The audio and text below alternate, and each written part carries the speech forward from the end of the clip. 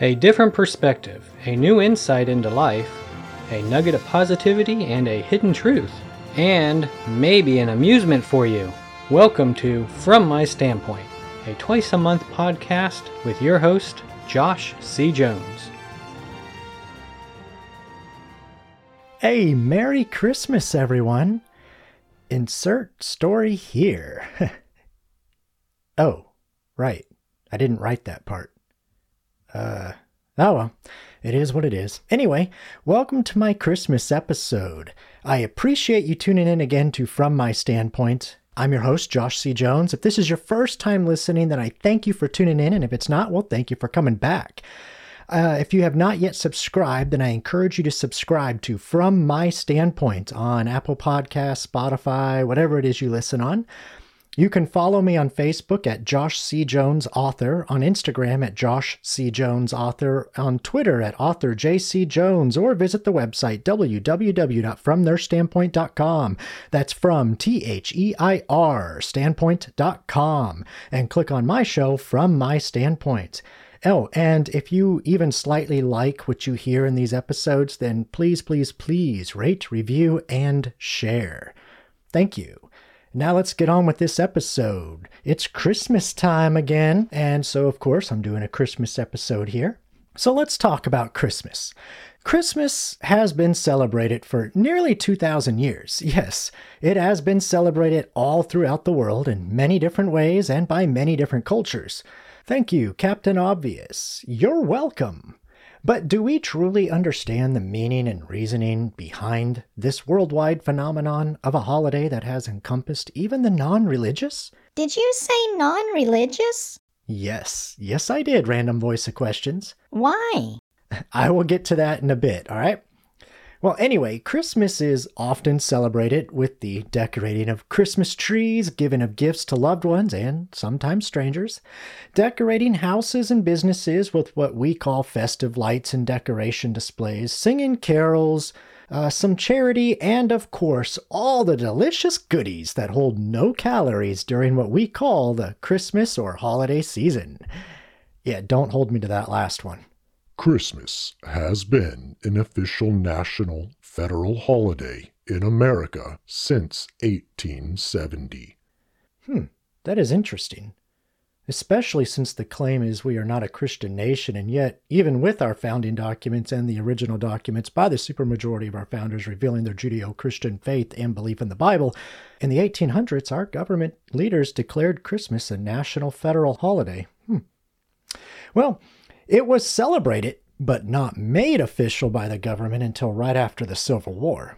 1870, after the Civil War. And, I guess when you're greatly divided and fighting an internal battle of spirit versus soul, then it would be difficult to nationally recognize the birth of your Savior. If there be one thing I learned, it'd be that soul is selfish, and it'd be what help them flesh fight with them spirit knows is right. Yup. Yeah. I think that is true, as far as my understanding goes, Random Voice of Common Sense. Thank you. Anyway, this time has been celebrated even before the birth of Jesus, believe it or not. That is the time from near the end of December until about January. Yet the meaning and reasoning for this time of celebration, it could very well be seen as prophetic, if one chooses to view in that perception or coincidence. Surprisingly, there is no Hebrew word for coincidence. That is very interesting. And I've heard that same thing too, Random Voice of Reason. And I'm thinking maybe that is why people can say without a doubt that a lot of what is in the Old Testament prophetically points to Jesus as the coming Messiah. His birth, his life, death, and resurrection. Can you give me some examples on what you mean as prophetic? Yes, I can, Random Voice of Questions. For example, the Norsemen, or Norse people, they celebrated this time, which is known as the winter solstice, as a celebration for the return of the sun. In fact, the winter solstice was celebrated as the end of the worst of the winter days, which were seen as the dark and cold, the lifeless, and as the return of the sun, which brings longer and brighter and warmer days. The light of the world. I've also read that during this time in December, many cultures and peoples, most of whom lived in harsh, cold areas, they would slaughter much of their cattle for two reasons. First, they did so for the purpose of not having to use precious resources to feed and ensure the survival of the cattle over the people, because they deemed human life was more precious to them than animal life. And secondly, so that the people could have meat to eat and live on during the harsh and lifeless winter time. Now, I thought this was very, very interesting for two reasons. First, it says that without the light of the world, the heart is cold and death stalks about. And secondly, they would make animal sacrifices to protect their supply, but more importantly, for the sustenance of life. An annual sacrifice for life. Now, this reminded me of the times before Christ, the times in the Old Testament when the Jewish people would be subjected to the law and annual sacrifices. You know, the time before grace. The priests would be required to make annual sacrifices for themselves so they would be clean before approaching the holy place, and they would be worthy to then make animal sacrifice for all the people in order to wash away their sins and to save them. An annual sacrifice for life. Now, another thing is in Rome, people celebrated what is known as Saturnalia, which was to honor what they believed was the god of Saturn. As far as I understand, it's also the god of agriculture. And during this time, believe it or not, it has been said that the slaves were actually treated as free people and supposedly given equal treatment during this time of celebration.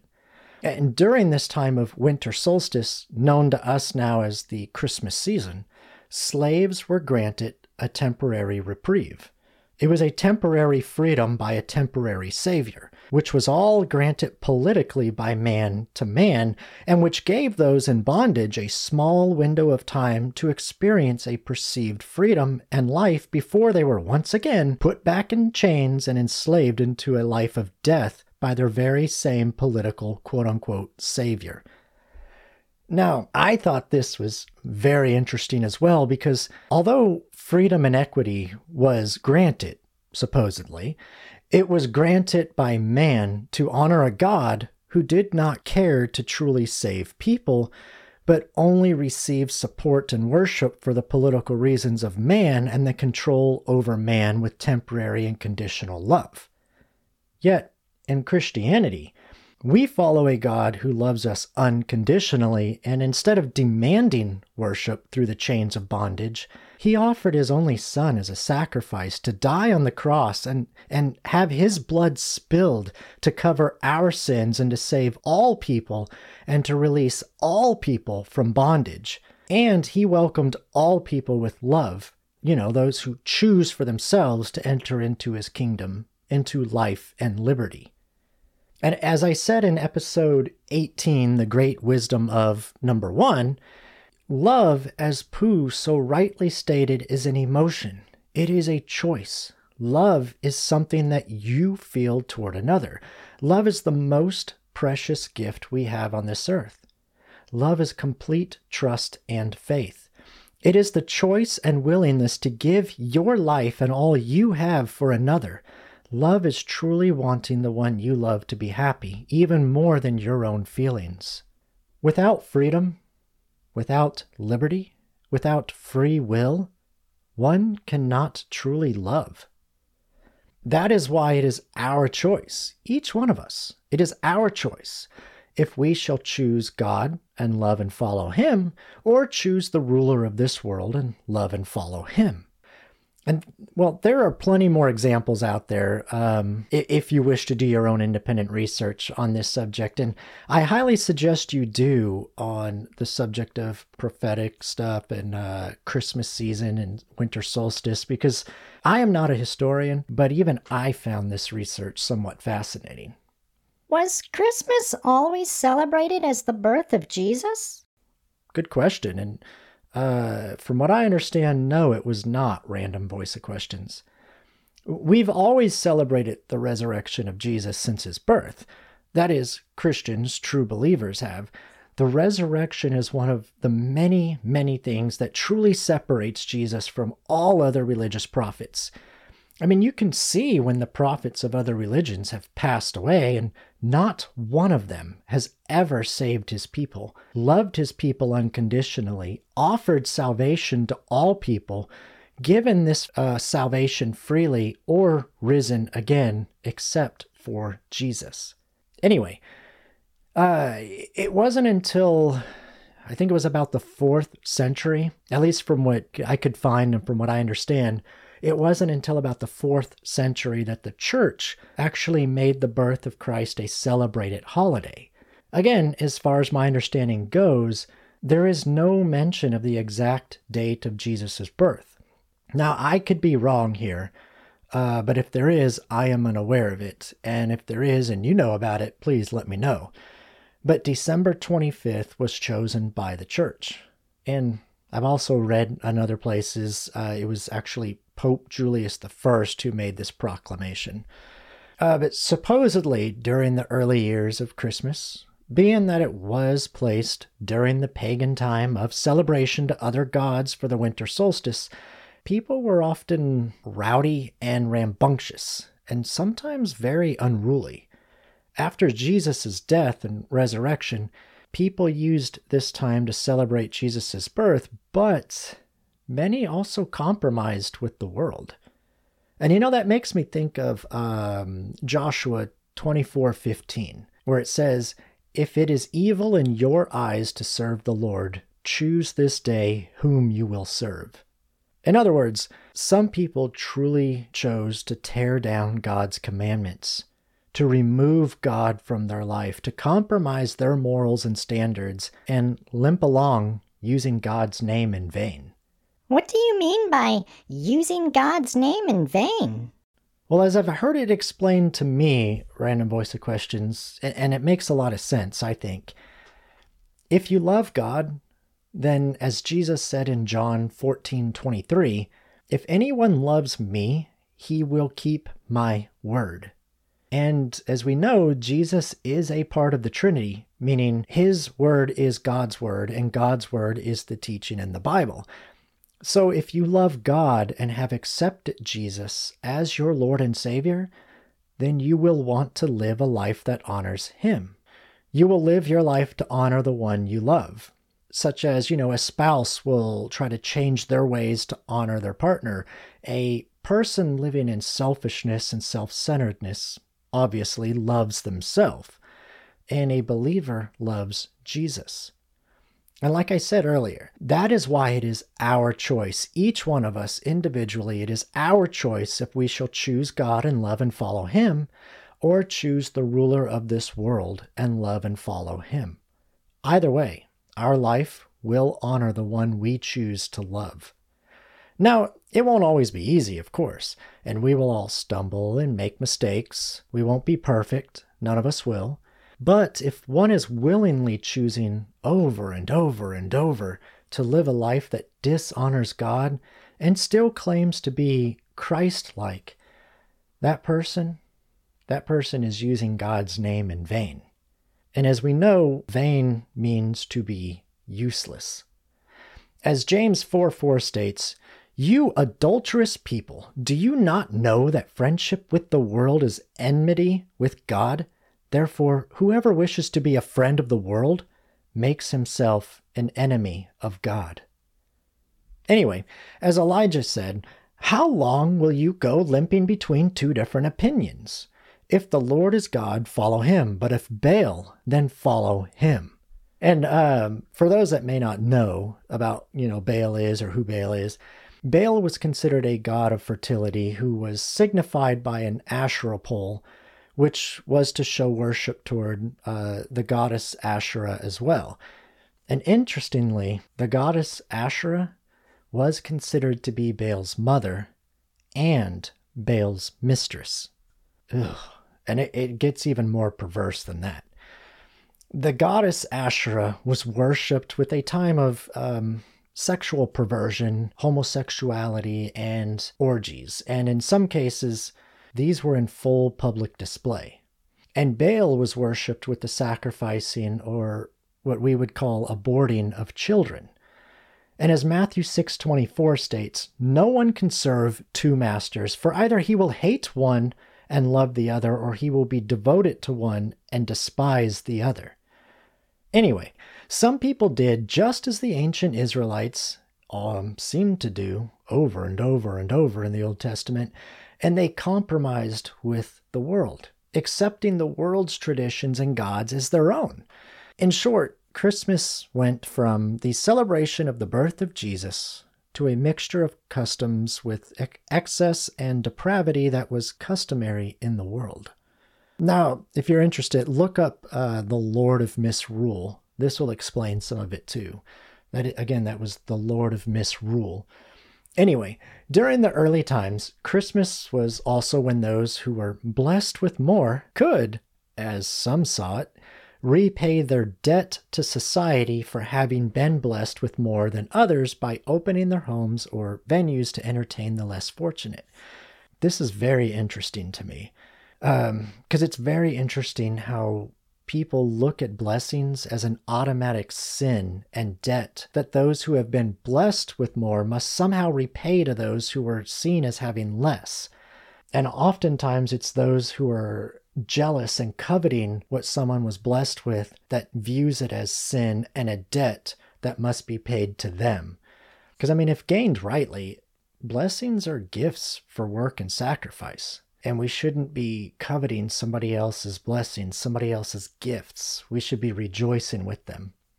It's amazing how we took God's blessings and made them curses. We took our soul's selfish desires and wants and turned God's blessings into things to be coveted and dispersed without care, without love, and without charity. We took God's unconditional love and grace, and instead, we fashioned it into a burden and unspoken law of man. Christmas is a time of celebration of God's love for us all, for the entire world. It was recorded in the Bible and in other historical texts found as well, just do your own independent research, that Jesus' birth, life, death, and resurrection were all foretold through prophecy hundreds, if not thousands of years before his time. In fact, what was known more as an English tradition for Christmas, and that would be that of rowdiness, rambunctiousness, the forced quote-unquote charity for the sins of having been blessed in life, and the often lawless acts by the poor, those seen as not having much, those that are coveting the blessings of others. I guess we'd call it now the have-nots coveting the haves. Always dividing us, the haves versus have-nots. But as I've read, they would riot, steal, vandalize, and sometimes, on rare occasions, they would murder. And this was considered tradition. But this tradition was changed to be more of a family and community gathering of goodwill and charity in America, soon after the Revolutionary War. Once America won its independence from Britain, English customs were very quickly, as some historians say, falling out of favor in the new colonies. And this one, the Lord of Misrule, and the drunken parties that we would often associate with, or what we would look at as Mardi Gras nowadays, it was one of those Christmas traditions that quickly fell out of favor. It was a compromise with the world to disgrace and pervert the birth of our Savior. So, we know more about this time of year in times past, but what does Christmas actually mean? That is a good question, Random Voice of Questions. Thank you. Christmas is a time to celebrate the birth of Jesus Christ. What is so great about this Jesus Christ? Always good questions, Random Voice of Questions. Thank you. Jesus was and is the Son of Yahweh, the God of Abraham, Isaac, and Jacob, the one true God. Isn't that offensive and exclusive and quite possibly intolerant to claim there is only one true God? Yeah, it very well is to the world. In fact, I've found that it is actually often offensive and exclusive and intolerant to really mention anything in and to this world that goes against this world's own opinion or belief. But the world only wants to accept whatever justifies their chosen lifestyle and beliefs, which is why some people create new religions so they can feel better about the lifestyles they choose. We can see this in historical facts, such as the creating a new religion to justify lying, cheating, stealing, and murdering of those considered infidels who do not accept your chosen God or belief system. We have seen religions created to support one man, sometimes multiple people's lifestyles of promiscuity and marrying multiple women and the abuse of children. And we've seen it for power and control over other sexes as well. And quite interestingly, I've actually even seen someone close create their own religion by taking aspects of many different religions so that they would, that what they had chosen to say and do and live their life by was justified with this new religion that they just created. And in all the cases, however, all were just false justifications to prove one's works as worthy of salvation and eternal life without ever having to repent or change one's sinful ways, the soul's desires. But, hold on to your seat there, though, Random Voice of Questions, because since you asked that question, I'm about to get more offensive and exclusive and quote-unquote intolerant with the truth here. There is only one way to heaven. There is only one way to heaven. Not many as the world would want us to falsely believe. If we wish to be saved, if we wish to go to heaven, if we wish to be free and to see eternal life, then as Jesus said himself in Matthew 7, enter through the narrow gate. For wide is the gate and broad is the road that leads to destruction, and many enter through it.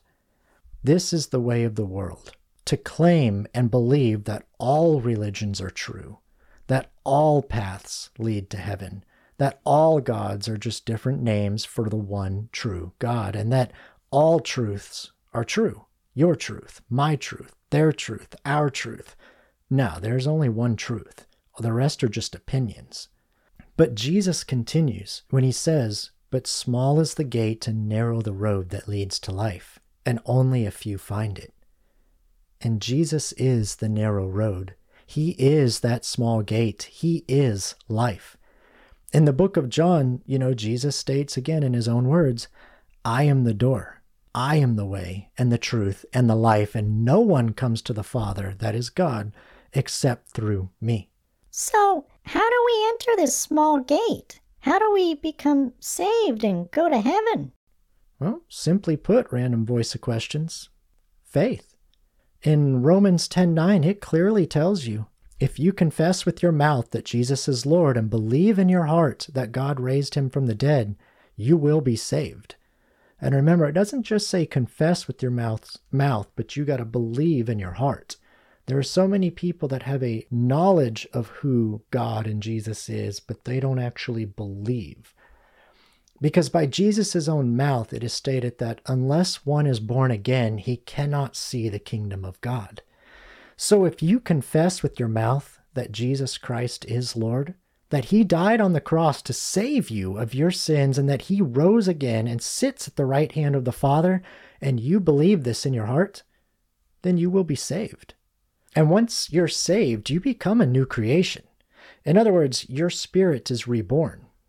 Now, our spirit, as I believe, and I do think that you can find when you study the Bible, our spirit is what died in the garden when Adam and Eve ate of the tree of the knowledge of good and evil.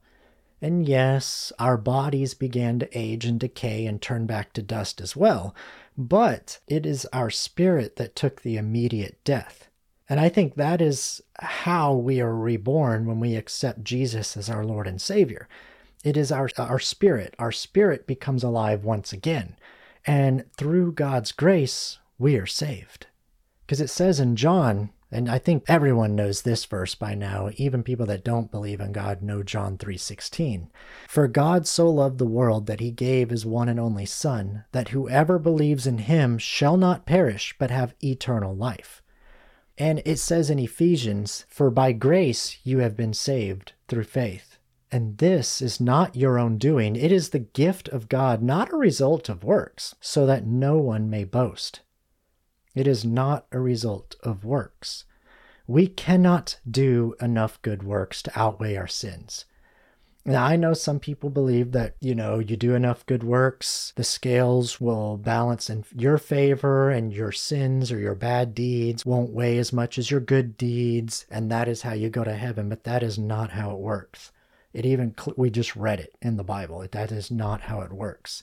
So if you believe that the scales can balance based on good works and do not believe in Jesus, then, you will be judged based on works. And as it says in Romans 3:20, for by works of the law, no human being will be justified in his sight, that is, in God's sight, since through the law comes knowledge of sin. No person, not one person, can do enough good works to cover their sins. It's just not going to happen. Only Jesus Christ was able to live a pure and righteous life, blameless, and thus be the sacrifice for our atonement. And it says in the Bible as well, but if by grace it is no longer on the basis of works, otherwise grace would no longer be grace. So if you want to be saved, you must accept Jesus and you must believe in him. There is no other way to be saved. There is no other way to heaven.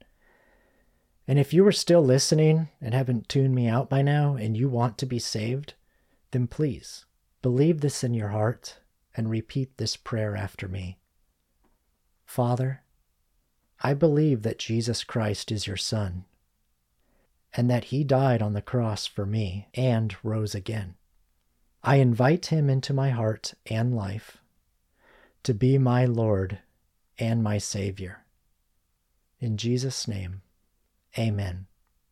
Now, let us celebrate the birth of our Lord and Savior, Jesus Christ, and also spend quality time with our loved ones. And if you have any other questions or comments or whatever, don't hesitate to contact us. You can go to the website fromtheirstandpoint.com. That's from THEIR standpoint.com, and send us a message through there. Thank you, and this is the best decision you have ever made in your life. Trust me. Merry Christmas, everyone. And now, what you've all been waiting for, it's the Wisdom of Dad joke. Since it's Christmas time, we're doing a Christmas dad joke. I bet you didn't figure that one out, huh? Who delivers Christmas presents to sharks? Santa shark doo doo doo doo doo doo. Santa shark doo doo doo doo doo doo. This has been From My Standpoint, a podcast to find a nugget of positivity and a hidden truth, encouraging and enlightening insight, entertaining a new perspective, and providing an amusement for you. We hope you were entertained, encouraged, enlightened, and enjoyed the show.